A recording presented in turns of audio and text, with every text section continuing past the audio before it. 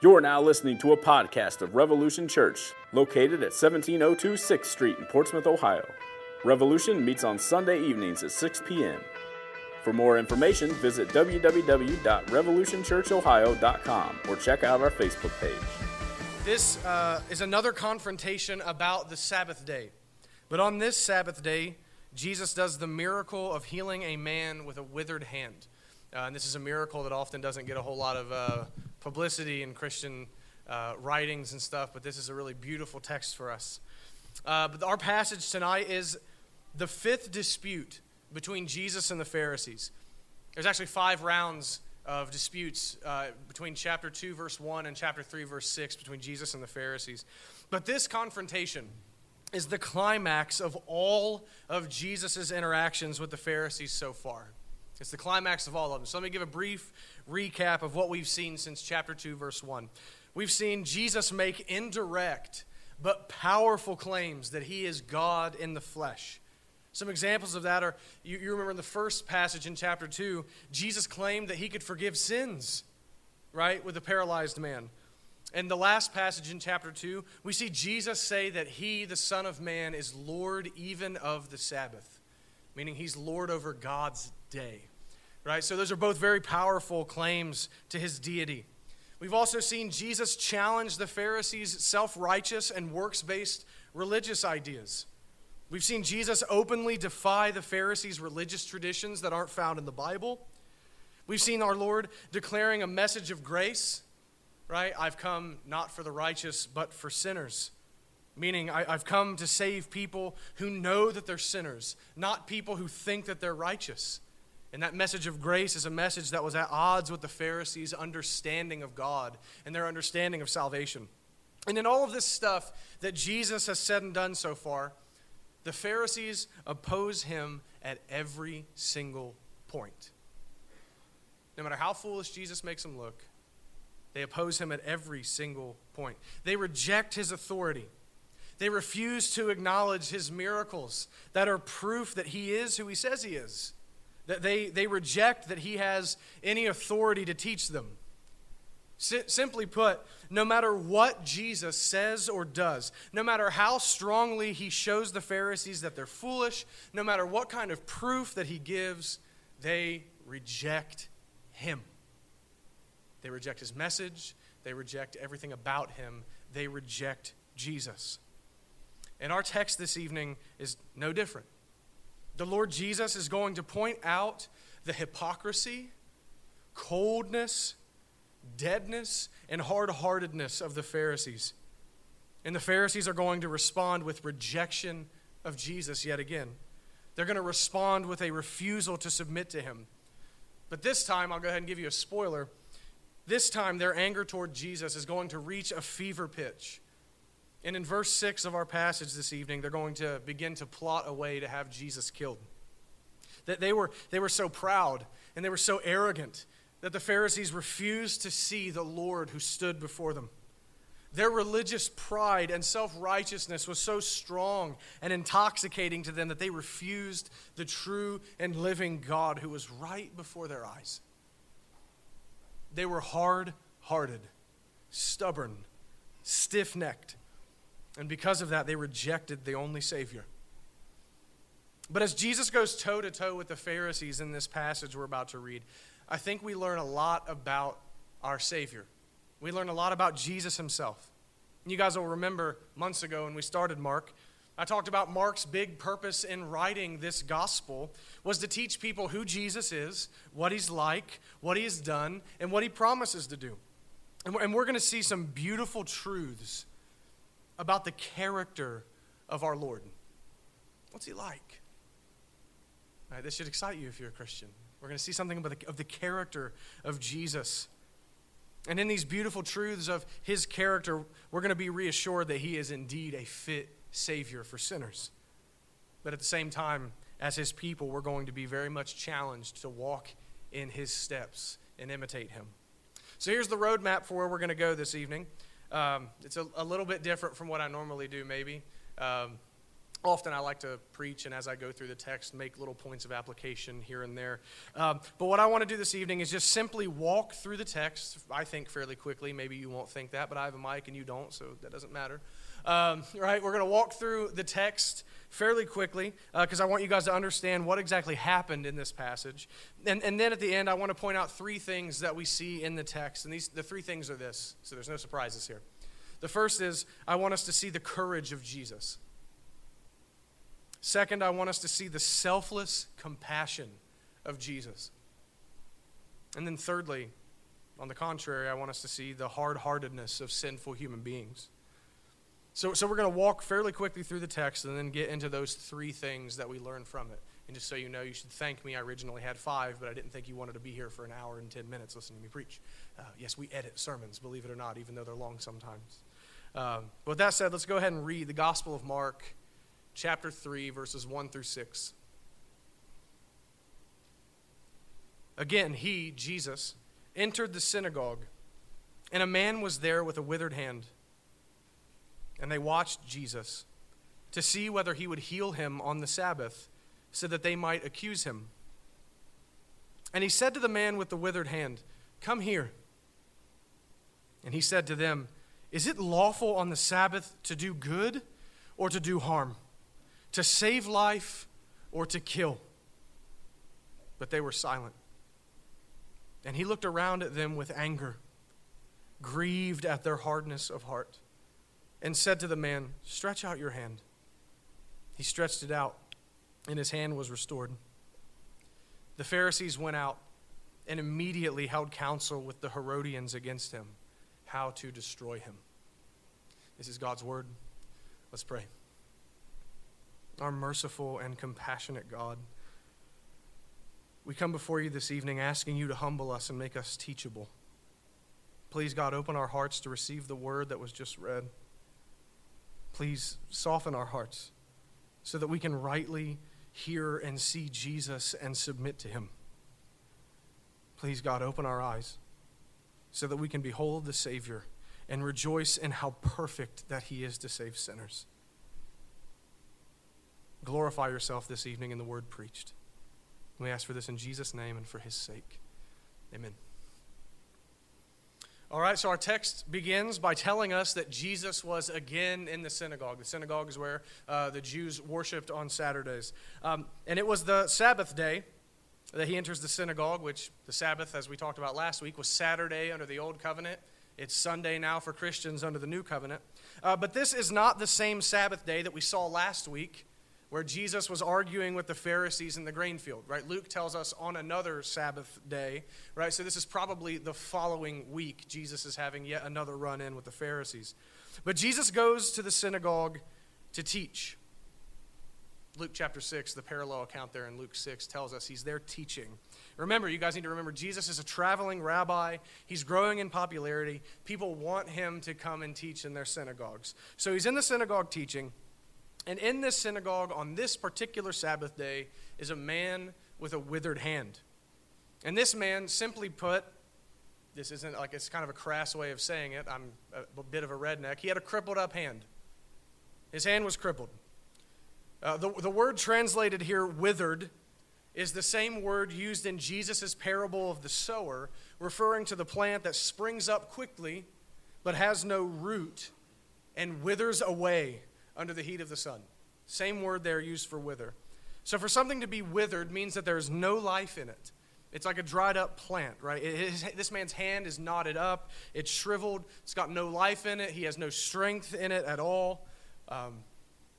This man's hand was essentially a crippled mess that hung lifeless at his side. It was useless to him. We don't know from the text, we don't know if this man was born like this, or if his hand became this way after years of hard labor. We don't know. There's a church tradition that said it happened to him later in life because he was a stone worker, but we don't know if that's true or not.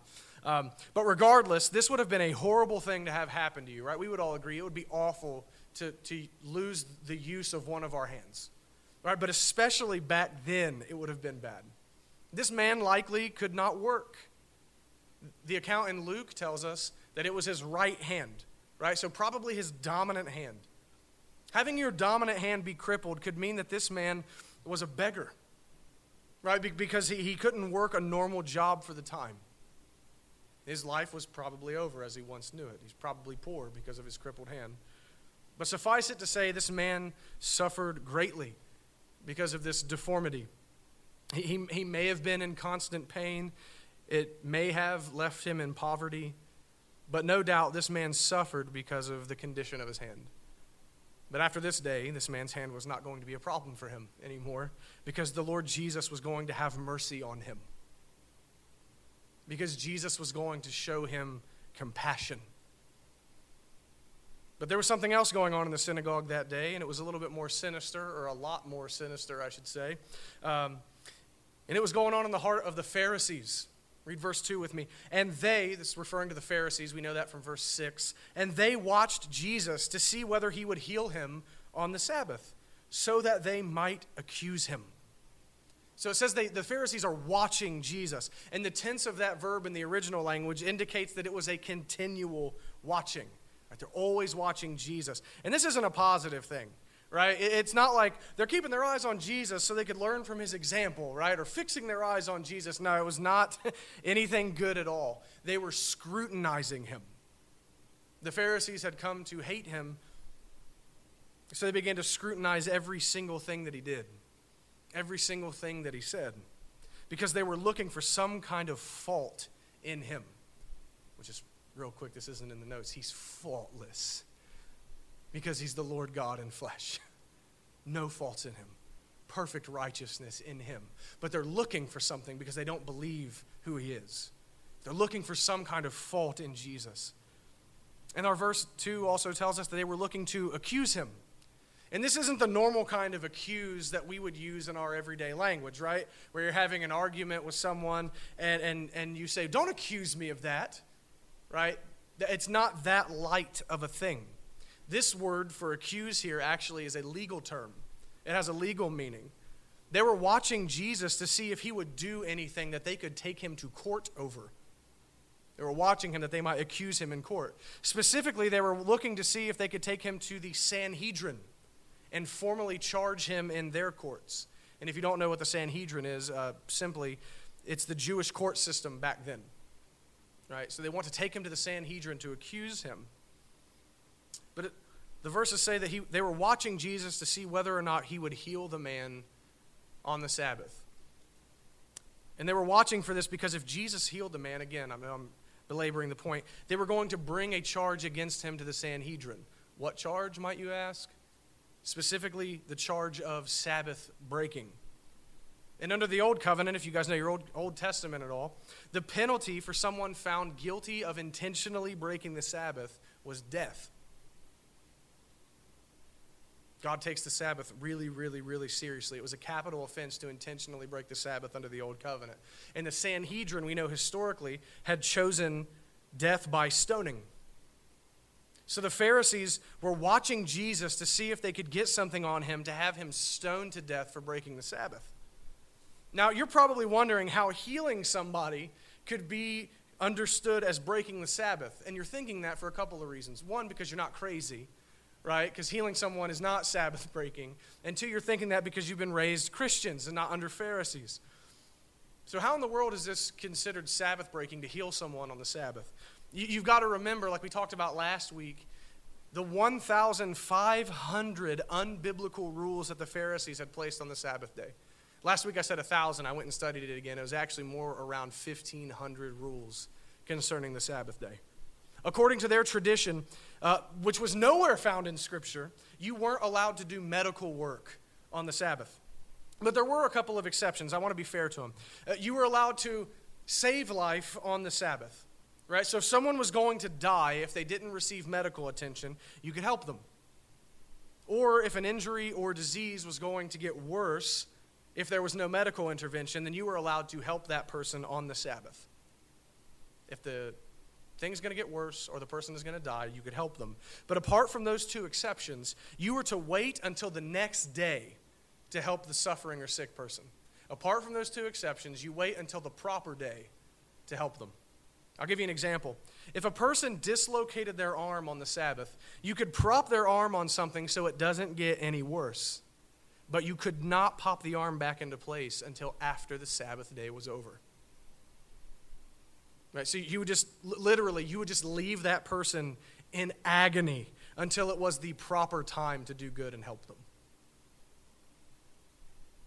Remember, the Pharisees had placed so many rules and so many restrictions on the Sabbath day that it had become a nightmare to the people.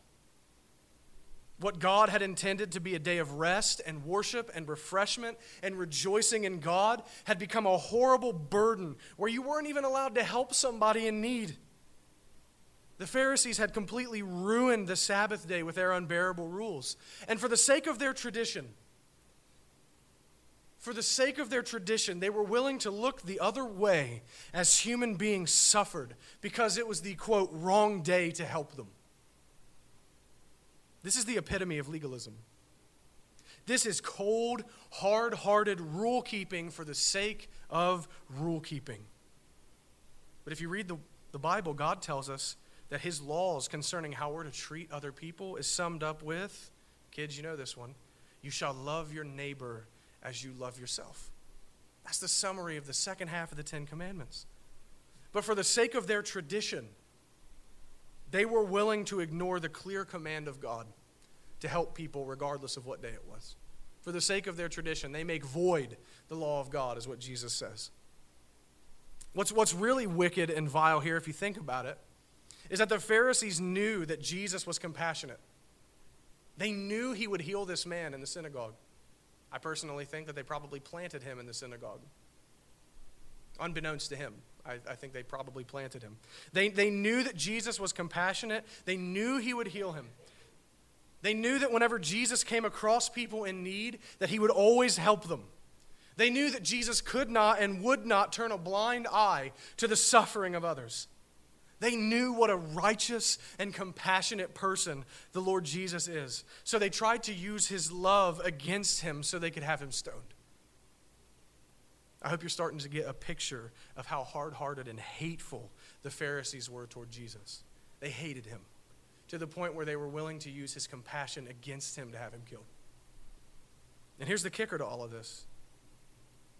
Jesus knew what they were thinking. He knew what they were thinking. He knew what they were trying to do. In the parallel account in Luke chapter 6, verse 8, Luke tells us that Jesus knew their thoughts, meaning he knew their intentions. He knew that they were waiting to see whether or not he would heal the man. He knew they wanted to take him to the Sanhedrin. He knew they were looking for a way to have him killed. He knew what was at stake if he healed the man. Please hear that. We're going to come back to that later. He knew what was at stake if he healed the man. He knew that the Pharisees were going to try and have him put to death if he had mercy on this man and violated their traditions. But what does our Lord do? Verse 3, and he said to the man with the withered hand, come here. Jesus doesn't care. He doesn't care what the Pharisees think. He doesn't care about their unbiblical traditions and what they say about healing on the Sabbath. He doesn't care that they're going to try and kill him over this. Jesus sees this man. He sees this man in need of compassion, that this man is in need of mercy, that this man needs help. And Jesus knows that he has the ability to help him, so he calls the man over to himself. Jesus plans on making a point by healing this man, a point aimed directly at the hypocritical and cold hearts of the Pharisees. And also he plans on making a point about compassion. But something I love about Jesus calling the man to come here is that the man didn't have to approach Jesus to ask for help. I love that. I love that. And get a picture of who your Lord is. Don't get me wrong, many times in the Gospels, people approach Jesus and ask him for healing, and then Jesus responds to them. But here, I imagine this man is ashamed of his handicap, as many people are. He's probably scared to death whenever Jesus calls him over to stand in front of everybody. But Jesus, I can't get past this, he sees him. This man doesn't approach him. Jesus actively is looking to do good for people. He sees this man. He can see the need. This man cannot hide his withered hand. He clearly needs help. But Jesus sees the need and then decides to do something about it. And he does so without anyone asking him to. He sees and he helps. He just shows the man compassion before he even asks. This is the heart of our Savior. This is the heart of our Savior. He always sought to do good to others. He always perfectly in righteousness loved his neighbor. But then Jesus turns on the Pharisees and he poses a question to them.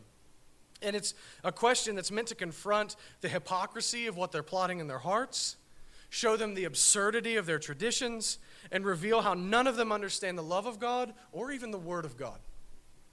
Verse 4, and he said to them, is it lawful on the Sabbath to do good or to do harm? To save life or to kill? Now, there are two ways that you can understand what Jesus is saying here, and I think both are valid. I don't think either of them really exclude the other one. The first one is this. Everyone who knows anything about the law of God knows that it is never okay to harm or to murder anybody. Right? Nod your head up and down. Don't scare me like this, you bunch of sociopaths. Right? It's never okay to harm anyone or murder. That was just a joke. Don't get upset. On any day of the week, it's never okay to do harm or to murder. Right? On any day of the week. That's always wrong. But everyone who knows anything about the law of God knows that God commands his people to do good to their neighbor and to save life when they're able to do so. So what Jesus is doing is he's holding up two extremes to show the Pharisees how foolish their tradition is. It goes something like this. If it's never okay to harm or to kill, then it must always be okay to do good for others and save life, even on the Sabbath. If it's never okay to do this, it must always be okay to do that. In fact, it's a moral imperative for us that we do good to others when we can. It would be sin for us to see someone in need and refuse to help them if we're able to help them.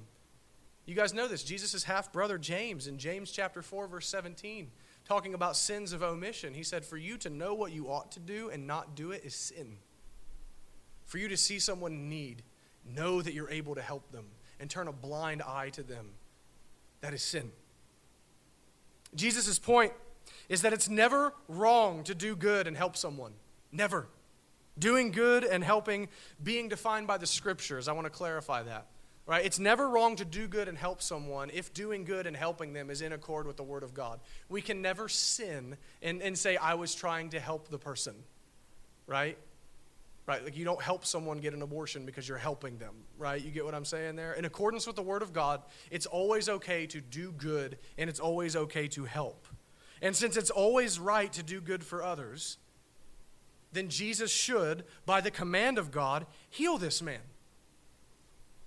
A child can see that this makes sense. It's always okay to do good. It's never okay to do bad.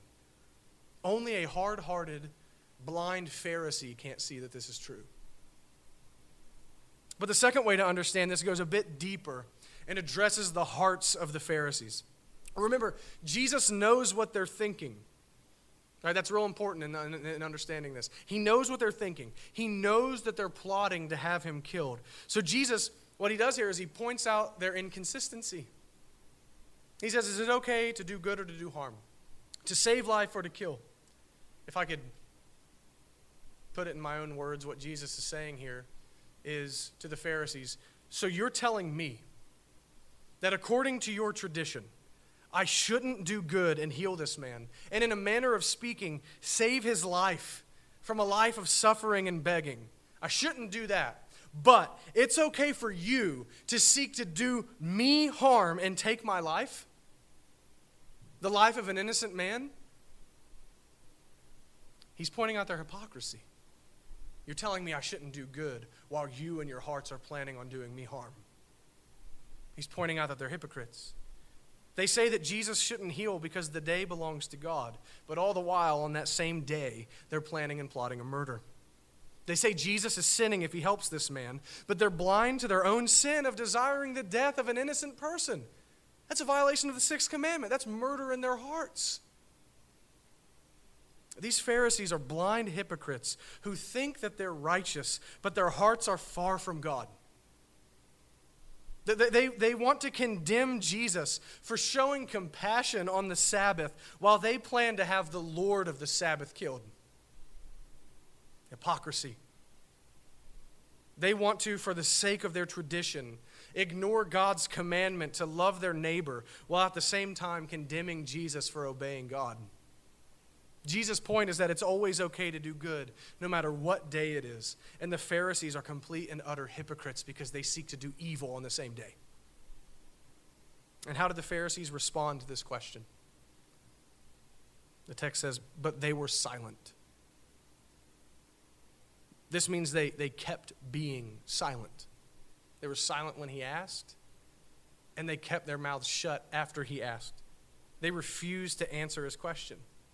Right? For quite some time, they were silent, is what's implied here, which means that Jesus poses this question, and he lets it hang there in the air in the synagogue. You could probably cut the tension with a knife. Right? He just lets it hang. He let his question penetrate their hearts. He let his question reveal their sin to them and everyone else in the synagogue who saw that they didn't know how to answer him. But why wouldn't they answer? Maybe you're asking that, right? Why wouldn't they have a response for Jesus? Well, they knew that if they answered, yes, it's okay to do good and save life, that they would then be agreeing with Jesus and have to submit to what he says and have to submit to what he does over what their tradition says.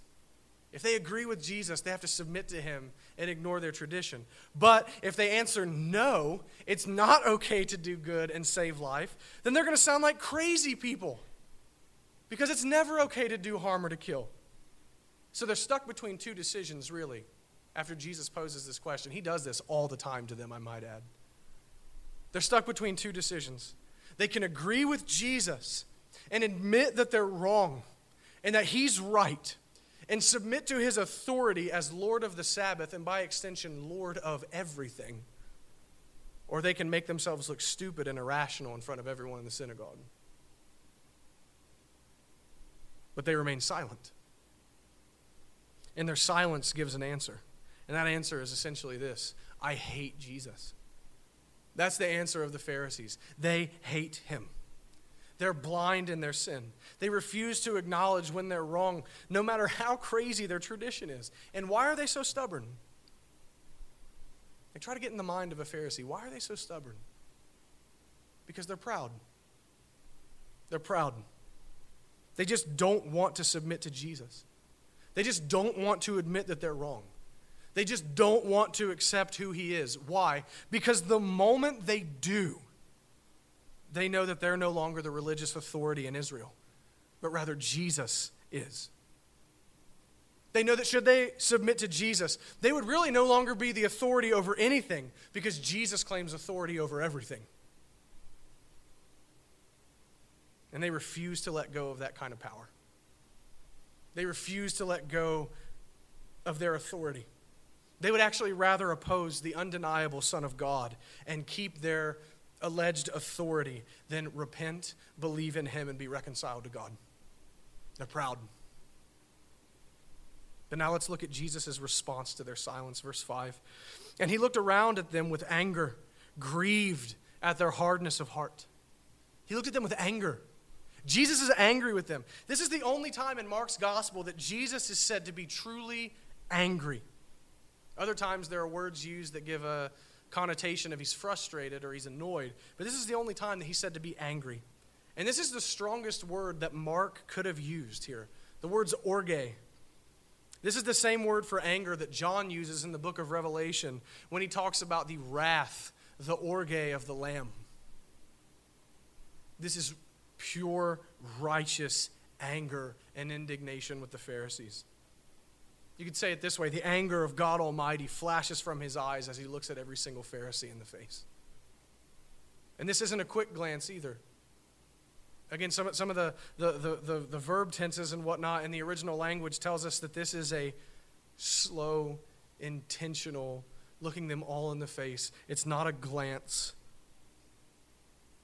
You know what I'm talking about. You're mad at someone, you take your time to look at them in the face, but he's doing this sinlessly with righteous anger. Our Lord is furious with them over their pride because they refuse him. A quick note here. What a warning that this is to those who reject Jesus and are hard-hearted towards him. What a warning that this is. The wrath of God is directed toward them. The anger of the Lamb that you see in Christ's eyes is just a foreshadowing of the eternal condemnation that awaits all those who refuse to submit to Christ. The anger that flashed from Jesus' face is just a foreshadowing of what awaits them eternally unless they bow the knee to him and repent. But this righteous, sinless anger, Mark says, is also mixed with grief. And there is a holy tension here in the emotions of our Lord that I don't know if I can explain. I don't know if anyone can really fully explain this. He's angry with them because they're so hard set against him and refuse to repent and believe in the face of such clear evidence. He's angry with them because they would deny his authority so they can keep their own. But he's also grieved in his heart because he knows that they're signing themselves up for their own destruction. He's grieved. As Ezekiel tells us, God says, "Do I take any pleasure in the death of the wicked? No, but rather that they would turn and live." So Jesus, while absolutely angry with them, is pained by their hardness of heart that's going to lead them to hell. And I imagine this is how Christ always looks at the unrepentant. It's as if he's saying, wrath is coming, and you deserve it because you keep rejecting me, but I'd rather you repent and live.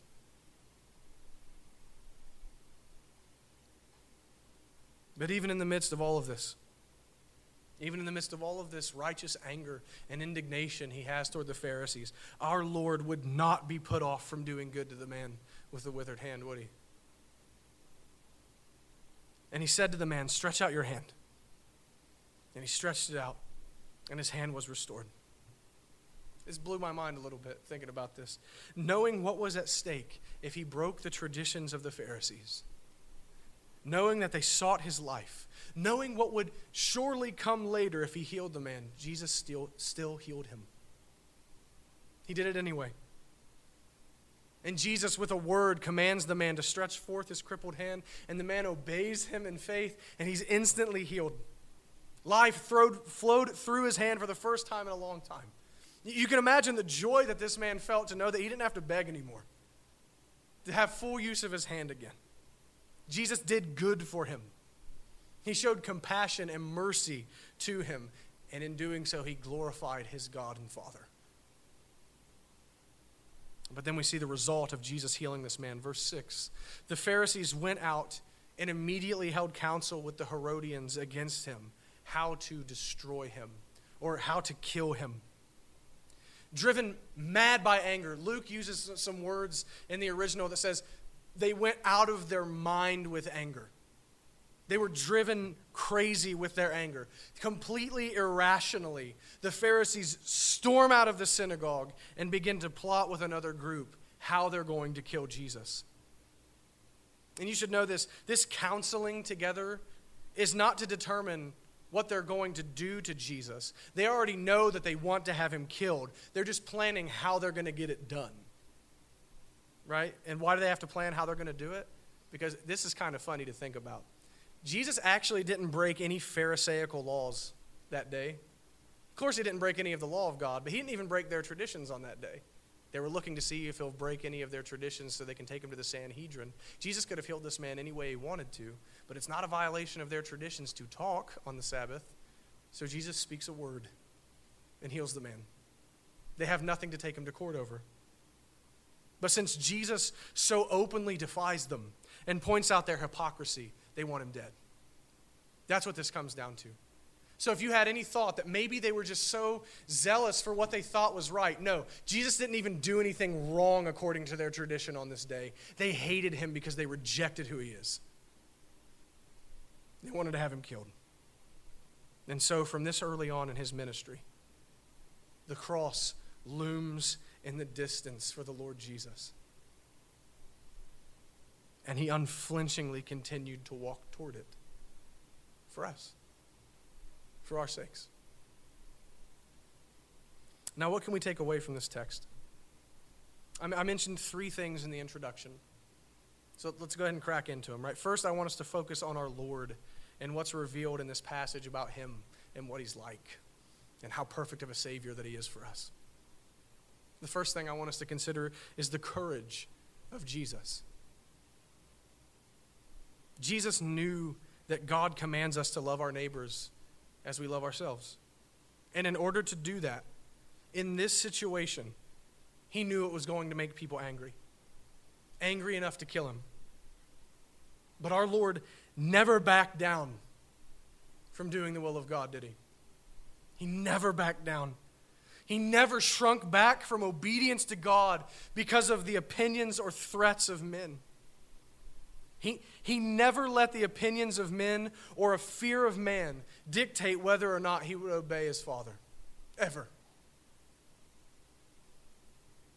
And consider this. This maybe makes you uncomfortable. As we confirmed in our confession of faith today, Jesus is truly God and truly man. He got scared. Jesus got scared sometimes. That doesn't make him a coward. A coward is someone who gets scared and then refuses to do the right thing. Our Lord was courageous, the true and better Adam, the true man, who being afraid of what might happen says, I will still do what is right. That is courage. That's your Lord, the God-man and a courageous man. But how often do we sin in not doing what we know we should do? Because we're afraid of what other people might say or what they might do or what they might think about us. How often do we leave good undone because we're afraid? How often do we stay silent? Please hear this. Our culture tends to get us backed into a corner where Christians think they can't talk anymore. How often do we stay silent when we should speak up? And we stay silent because we crave the approval of man. Because we fear men. How often do we participate in sinful behavior or even condone sinful behavior in others because we don't want to be counted as the odd man out?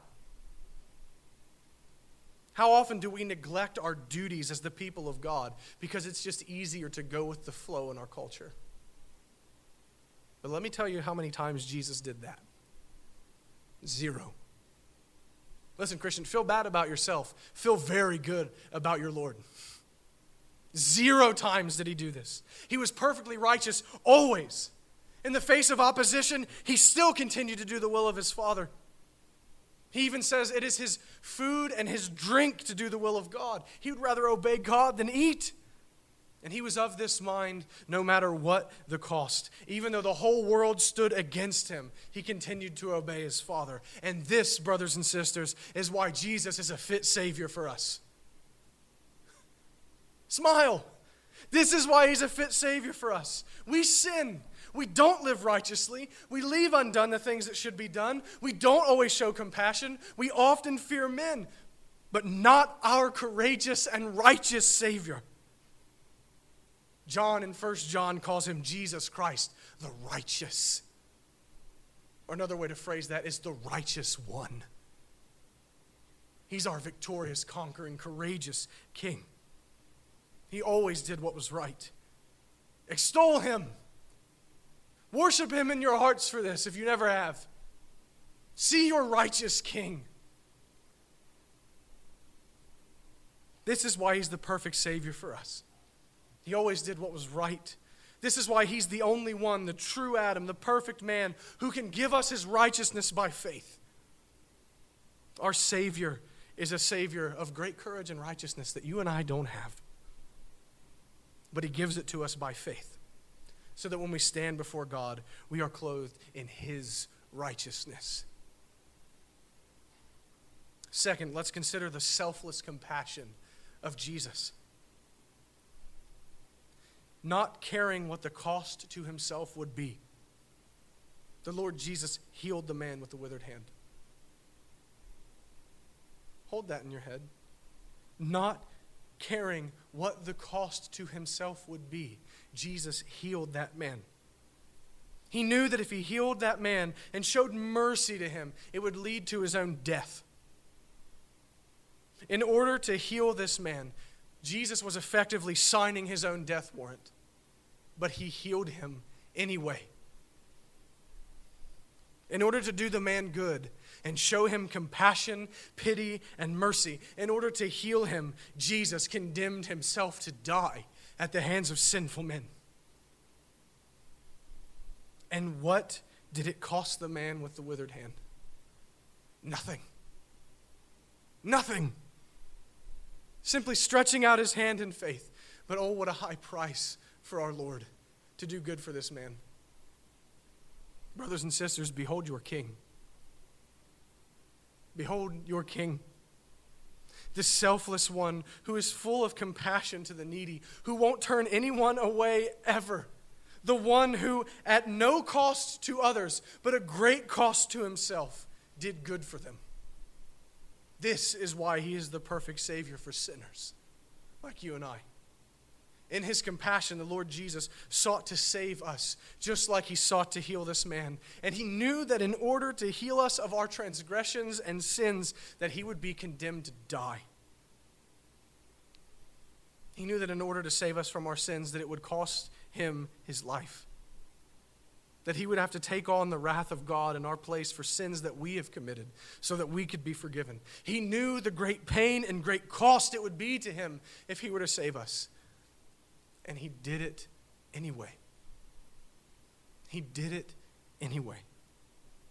He signed himself up to die for us because of his great compassion he had for us, that while we were yet sinners, he died for us.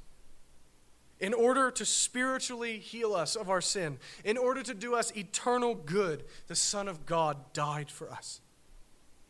And what must we do to receive this salvation? We simply stretch forth the hand of faith and lay it on Christ. It costs us nothing. But what a high price for the Savior. What a Savior we have in him. The compassionate, selfless one who loves people at no cost to them, but a high price to himself. And then lastly, this one's more bitter. In contrast to Christ and his goodness and his compassion and his love and his courage, I want us to now consider the hard-heartedness of sinful human beings. Remember the Pharisees. All right, in the Pharisees, we get a good picture of what it means to be hard-hearted. But why, again, were they so stubborn against the Lord Jesus? Because they didn't want to give up their authority. They didn't want to bow the knee to the Lord Jesus. They had become so calloused in their pride that they refused to bend the knee to the Lord of glory. That they refused to admit that they were wrong. And they refused to admit that Jesus was right. They refused to acknowledge his supremacy because they wanted to keep authority and control over their lives.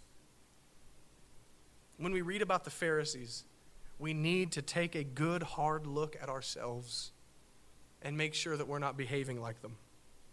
Rather than thinking probably what most of us do often, rather than thinking those foolish Pharisees, we need to be asking ourselves, am I being stubborn toward the Lord? If you're a Christian, listen to me. We know that you've been given a new heart that loves the Lord Jesus, and the major principal theme of the Christian's life is, I want to glorify and honor Christ. But that does not mean that you can't become hard-hearted sometimes. You're a fool if you think that that's what that means.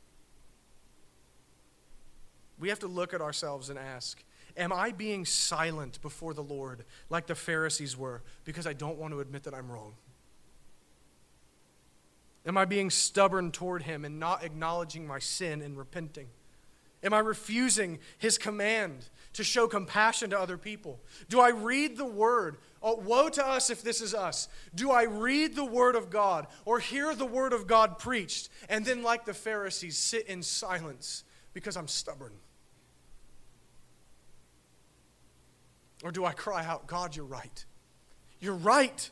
I've been wrong. I've been sinning. I'm sorry. I repent. Forgive me. Wash me clean. Help me to honor you and follow you in all that I do and say and think, because you alone are God. You alone are Lord of the Sabbath, and I submit to you.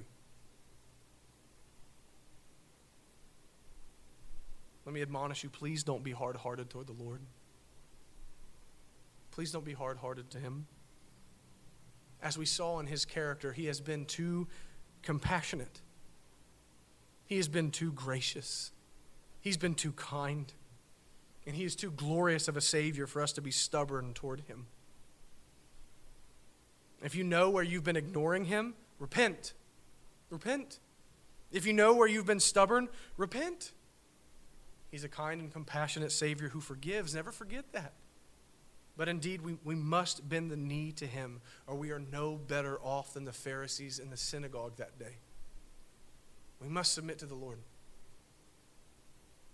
But to conclude this, as we look at this text, we get a glimpse into our own stubborn hearts, for sure. But oh man, what a view we get of our Lord and what he's like. We see his character, that he's compassionate and courageous and a righteous Savior who takes pity on people no matter what the cost. In other words, you could say he is good and he does good. But in looking at who Jesus is, we see what we should be, don't we? I want to get this clear. Don't ever get these two things backwards. He's first your Savior. And then second, he's your example. He's not just your example. He's not just your Savior. First, he saves you. Then he sets an example for you to walk in. When we look at him, we see what we ought to be. And we know, according to Paul in Romans 8, that God saved us so that Jesus would be the firstborn among many brothers, that we would be conformed to the image of Christ. Relevant to our text this evening, that we would be courageous to do what is right. That we would be compassionate to lay down our wills and our lives in order to love others and seek their good. So please, Christian, let me encourage you. Don't autopilot. Consciously strive to imitate this Jesus that you've seen in the text this evening. It's really easy for us to autopilot, like, yeah, I'm trying to keep the rules and stuff. But how often are we actively striving to imitate him? He's our example. Push yourself to do what's right according to the Word of God, no matter what other people around you might say, maybe even people in your own camp. When you feel yourself wanting to succumb to the pressure of the world, remember our Lord Jesus in the synagogue that day. Against everyone around him, he did what was right and what would honor his Father as holy. And please, Christian, be compassionate and merciful towards other people. Imitate the Savior. Please hear me, again, especially if you consider yourself in the Reformed tradition. True religion is not just sound doctrine and reverent worship services. It's not. The Pharisees had that. I'm serious. Jesus says, do what the Pharisees tell you to do, but don't live like them. He said they sit on the seat of Moses, right? Like they knew good theology. Theologically speaking, in many regards, Jesus lined up with the Pharisees more than anyone else in his day. They had good doctrine. They had good external reverence in their worship. But it's a lie of the devil if you think that our true religion is just sound doctrine and reverent worship services. Mere externals and knowing theology is not the full extent of the thing. And listen, doctrine and reverent worship are incredibly important. But that's not all there is. It's not all there is. True religion is caring for the people around us. Starting in our homes, with our spouses and our children and our other family members. And I'll say that again because that's often the hardest. True religion is caring for the people around us, starting in our homes, with our spouses and our children and our other family members. And then it works its way out into how we treat our coworkers and our friends and even strangers that we meet. The compassion of our Lord extended to whoever he was around at all times. So please, Christian, be kind to other people. Here's your Sunday school piece of application. Do good for others. I'm serious. Do good for what's others and strive to do what's right according to the Word. Show mercy and compassion to other people, even when it's difficult, even when you're tired, even when it's going to come at personal cost, because this is the example that Jesus has left us. This is the kind of people that he calls us to be, namely people that look like him. So remember the great love and mercy and compassion that Jesus has shown you, and then go do likewise. Let's pray.